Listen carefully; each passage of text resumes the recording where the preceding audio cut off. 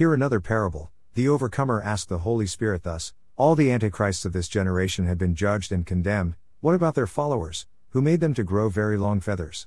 And the Holy Spirit responded, saying, they, all followers of antichrists, need to be fully addressed before we proceed to other key matters of the ongoing battle of the great day of God, Edito.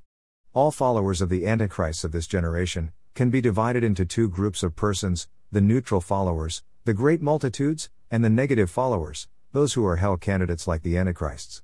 But let us concentrate on the followers of the antichrists, who are hell candidates like them, that is, the witches and wizards in the sanctuaries of God. Now hear this, witchcraft and wizardry began in the sanctuary of God. I have fully addressed this subject over the past years of my ministry. However, let me use this Bible passage to draw your attention to witchcraft and wizardry in the sanctuary of God, in ancient Israel, the special land of God.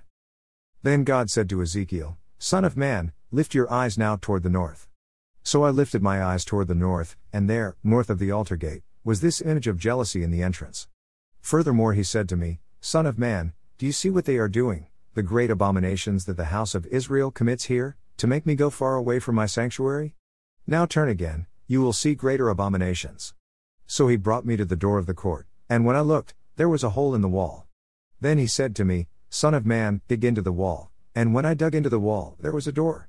And he said to me, Go in, and see the wicked abominations which they are doing there. So I went in and saw, and there every sort of creeping thing, abominable beasts, and all the idols of the house of Israel, portrayed all around on the walls. And there stood before them 70 men of the elders of the house of Israel, and in their midst stood Jaazaniah the son of Shaphan. Each man had a censer in his hand, and a thick cloud of incense went up. Then he said to me, Son of man, have you seen what the elders of the house of Israel do in the dark, every man in the room of his idols? For they say, The Lord does not see us, the Lord has forsaken the land. And he said to me, Turn again, and you will see greater abominations that they are doing.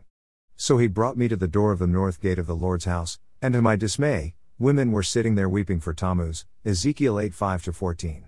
Why did I decide to bother you with this long Bible passage? To let you know that witchcraft and wizardry began in the sanctuary of God. Have I not revealed to you severally that the overcomer was spiritually martyred in the compound of the sanctuary of God, on the 23rd day of January 2008, and God woke him up? Follow me slowly, O wise ones, as there are many important issues the Holy Spirit is set to address at the ongoing Edito. Titus Aramagono Edito.